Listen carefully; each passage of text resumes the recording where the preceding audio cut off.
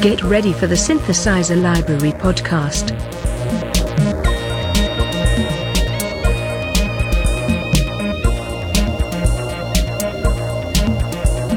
Because, let's face it, synthesizers are just cool.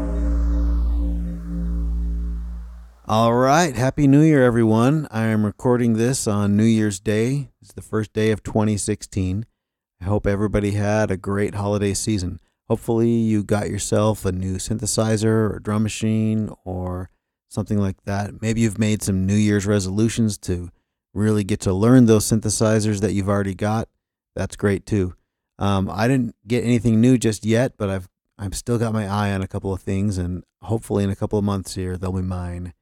I don't have any announcements here at the top of the show other than I am getting ready to go to NAMM in a couple of weeks, and if there's anything that you want me to check out while I'm there for you, because I know not everybody can make it, go ahead and drop me a line at adam@synthlib.com and let me know what you're looking at, what questions you have for the manufacturers, and I'll get over there and make sure that I get an answer for you. Okay, so today's podcast is about something that might not sound quite so exciting. It's oscillator sync. Okay, stay with me for a minute.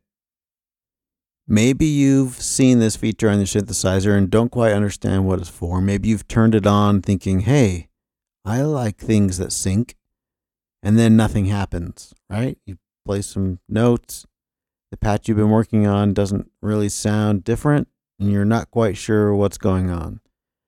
Well, we're going to clear that up today and explain how it can be used and how it might not be quite what you think it is, but it's still really powerful and great. So let's get started. Okay, so let's define what oscillator sync is before we get into some examples and see how we can use it. So imagine you have two waveforms, two waves. One maybe is a pure sine tone, just a rising and falling smooth, pure, no fundamental sine tone. And the other might be something more complicated. Maybe it's a sawtooth waveform or square or something like that. And the frequency of the sine tone is, let's just say 100 hertz, just to be easy. And it's just going along at 100 hertz, just rising and falling. And the other waveform, maybe it is at 110 hertz or something different than 100, something higher and something different. If you synchronize those two waveforms, we're going to take the sine waveform and make it the master, and take the other waveform and make it the slave, and synchronize it to the sine tone.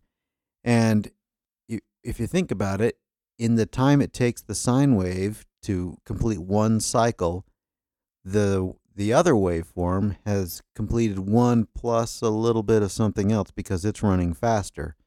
But if they're synchronized, then that other waveform, the saw waveform, the second one that's the slave, once it completes its full cycle and starts another one, it has to start over again at some point in order to be synchronized with the sine tone. So what happens is you get some of the waveform plus a little bit of something else, and then it starts over again. So it's not the complete waveform that you started with. It is within that one cycle, but the cycles are happening so fast that it really takes on the life of some other shape, even more complex shape. So one more time before we get into the examples, let's review the requirements in order to have oscillator sync make any difference at all in your sound. So first of all, you have to have two oscillators. One of them becomes the master and one of them is the slave. And the master doesn't have to be a sine wave. If you're going to mix that wave back in with your sound, you might use something more complex. But if you're not going to mix that wave back into your sound, you might as well just use a sine tone, because any other wave is really going to have the same effect. So the first one is the master, and it is usually running at whatever frequency matches the key you're playing on the keyboard, or you could make it different if you're not even using a keyboard interface. It could be anything. But the second oscillator has to be running at something higher than the original waveform, the master, and it also has to be something that is not an exact harmonic of the master. So, for example, if the master was running at 100 hertz, and you tuned the other oscillator to be 200 hertz, you're still not going to hear any difference, because within the cycle of the first waveform, the other waveform, the slave, could complete two cycles of its waveform, and then it starts over again, and it is really not going to sound any different. It's still in sync with the original, and there's no difference to the waveform. It could be synced, it could be not synced. Either way, it sounds the same. So if you turn on oscillator sync between two waveforms, make sure that the second waveform is tuned higher than the master and not an exact multiple of the master. Okay, I've talked way too much about this. It's time for some examples, and I think it'll clear it up for you. Here we go. Here we have just a simple sine wave. I'm playing it on my trusty ESQ1, and I'm playing the A above middle C, so 440, just by itself. Now I'm going to add in a saw waveform. Already here the sound starts to get thinner. So just the sine and saw together. And these are tuned at exactly the same frequency. There's no detuning between the two at all. But what I'm going to do is I'm going to go ahead and turn up the semitone on the saw waveform, the secondary waveform. So here it is, just up. One step, so it would be a minor second on the keyboard. Sounds pretty terrible. So going up the scale, you've probably tried this and you end up building almost chords. So here is 7 semitones, which is a perfect fifth. Sounds pretty interesting. But really, how useful is that when you're building a sound, to have something where it's detuned like a full step apart? Everywhere you go on the keyboard, it's going to sound kind of weird. So then in the mode on the ESQ1, I can turn oscillator sync on or off. So I'm turning it on now, and you notice that it sounds like one waveform again, not two separate notes, and they're still detuned. So here it is with it off, two separate frequencies. Here's with oscillator sync turned on. It comes together as one again. Now,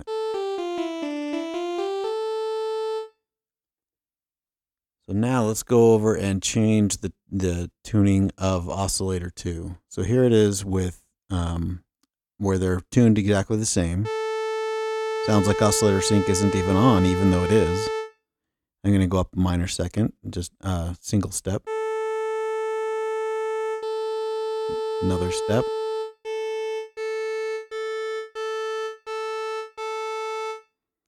And you hear the sound is kind of thinner than it was originally. And each step along the way sounds slightly different. It gives it a new harmonic structure. Here's 6 semitones apart. Here's that 7, which would be a perfect fifth, but with the oscillator synced, sounds like a single note. And here's something kind of interesting. If I turn off the original oscillator, I just turn the volume down on the original oscillator, we're just going to get what would be the saw waveform synced with it, but without the original tone of the sine mixed in.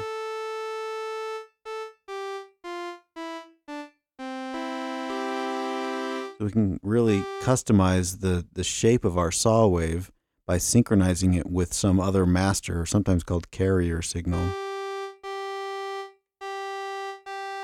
Now here's something that's kind of interesting. Once we get up to a full octave apart from each other,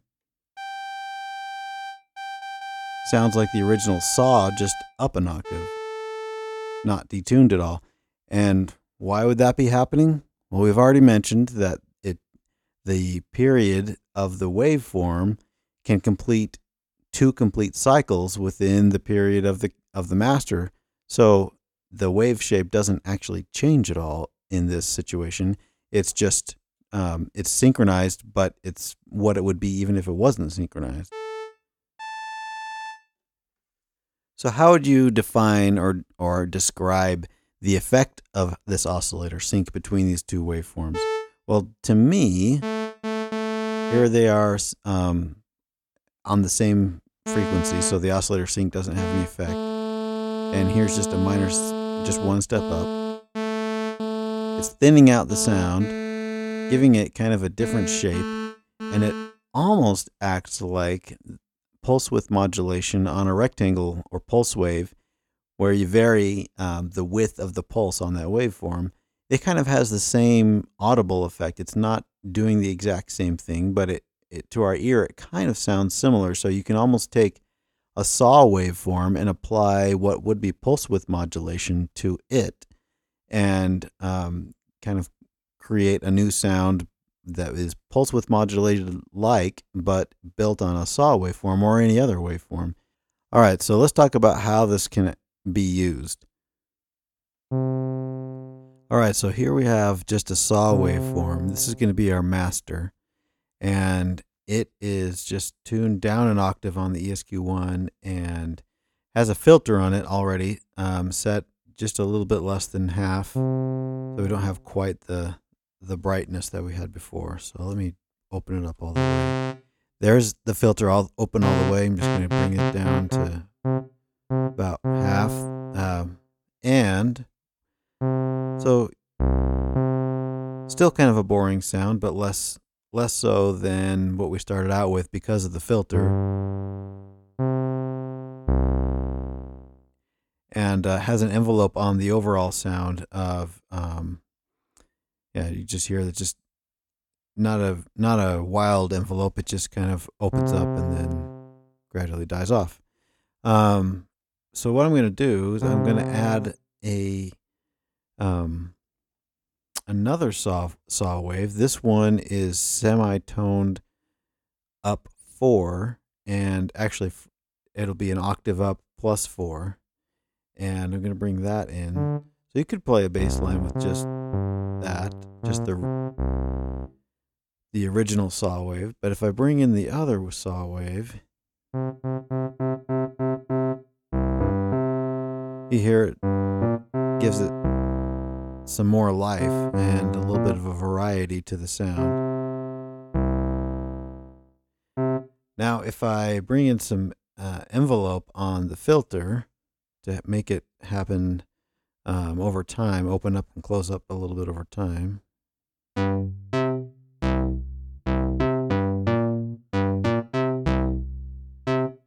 that gives it even more life. Now here's what that sounds like without the second saw wave.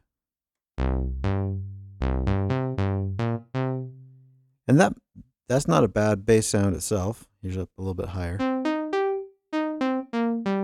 You could certainly use that for something, but maybe you're looking for something a little bit different that has a little bit more meat to it.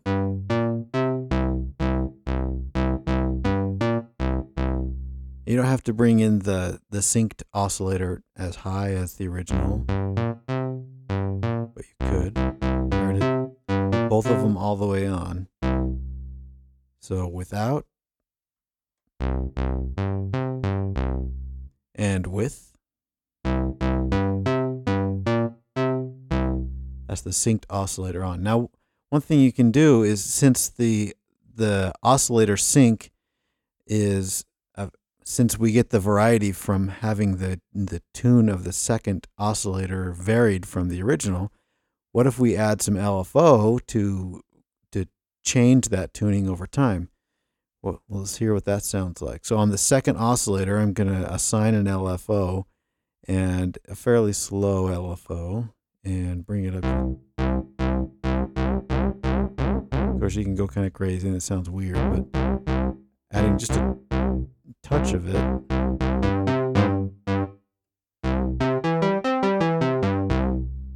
almost gives it a little bit of a chorus. So that what that's doing then is changing the pitch of oscillator 2, over time, up and down, from its original pitch, which is an octave and 4 semitones away from oscillator 1.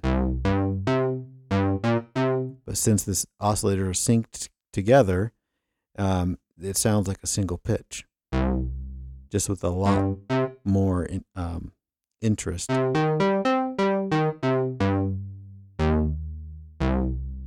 So just for kicks, let's turn off oscillator sync. So that second oscillator sounds really weird without the sync on.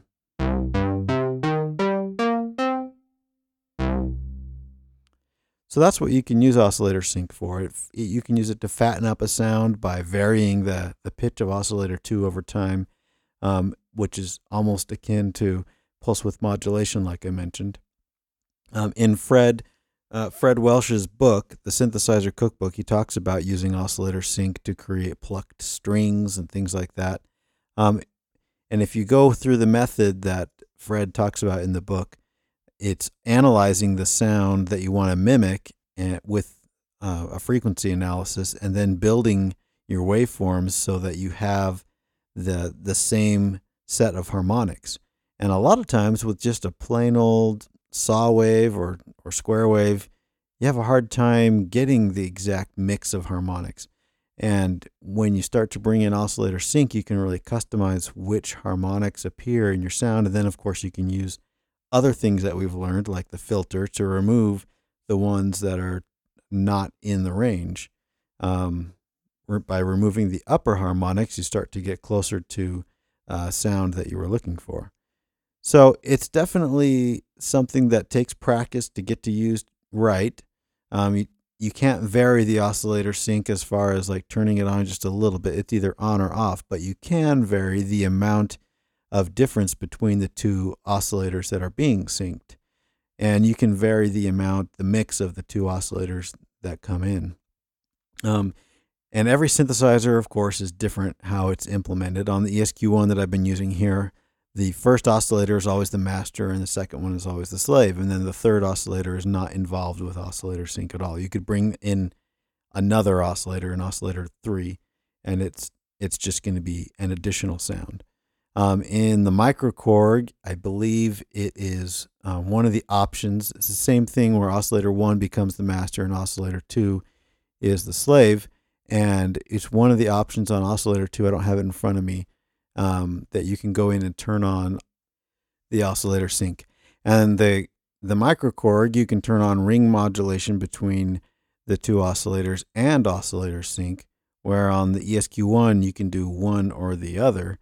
And maybe I should do another episode on ring modulation at some point. It's somewhat similar, but also different from oscillator sync. And I won't go into too much of that here, but I can see how when they designed the ESQ1, maybe they thought that you wouldn't want both at the same time, or maybe they used the same circuitry inside, so you can't use both at the same time. But in the microKORG, you can use both at the same time and kind of get some crazier results. So look for a synthesizer that's got at least 2 oscillators if you want oscillator sync, and they have to be able to be detuned from each other, like we mentioned. And yeah, it's a great new thing. Go out and try it. You can probably find it on even some of the free or low cost software synthesizers just to play around with it. And you'll notice that in some of the patches that I've uploaded to the website, sometimes I am using oscillator sync, and see if you can hear the difference.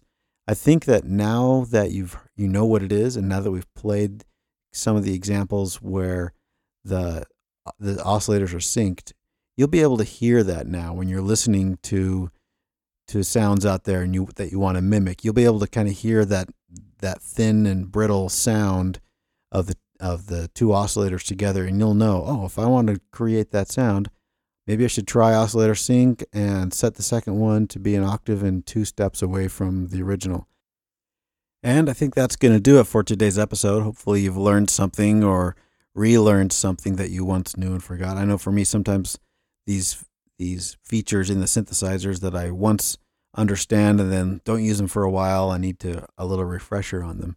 So go out and sync some oscillators and upload your patches to the website. And let's see what you got. Thanks for listening.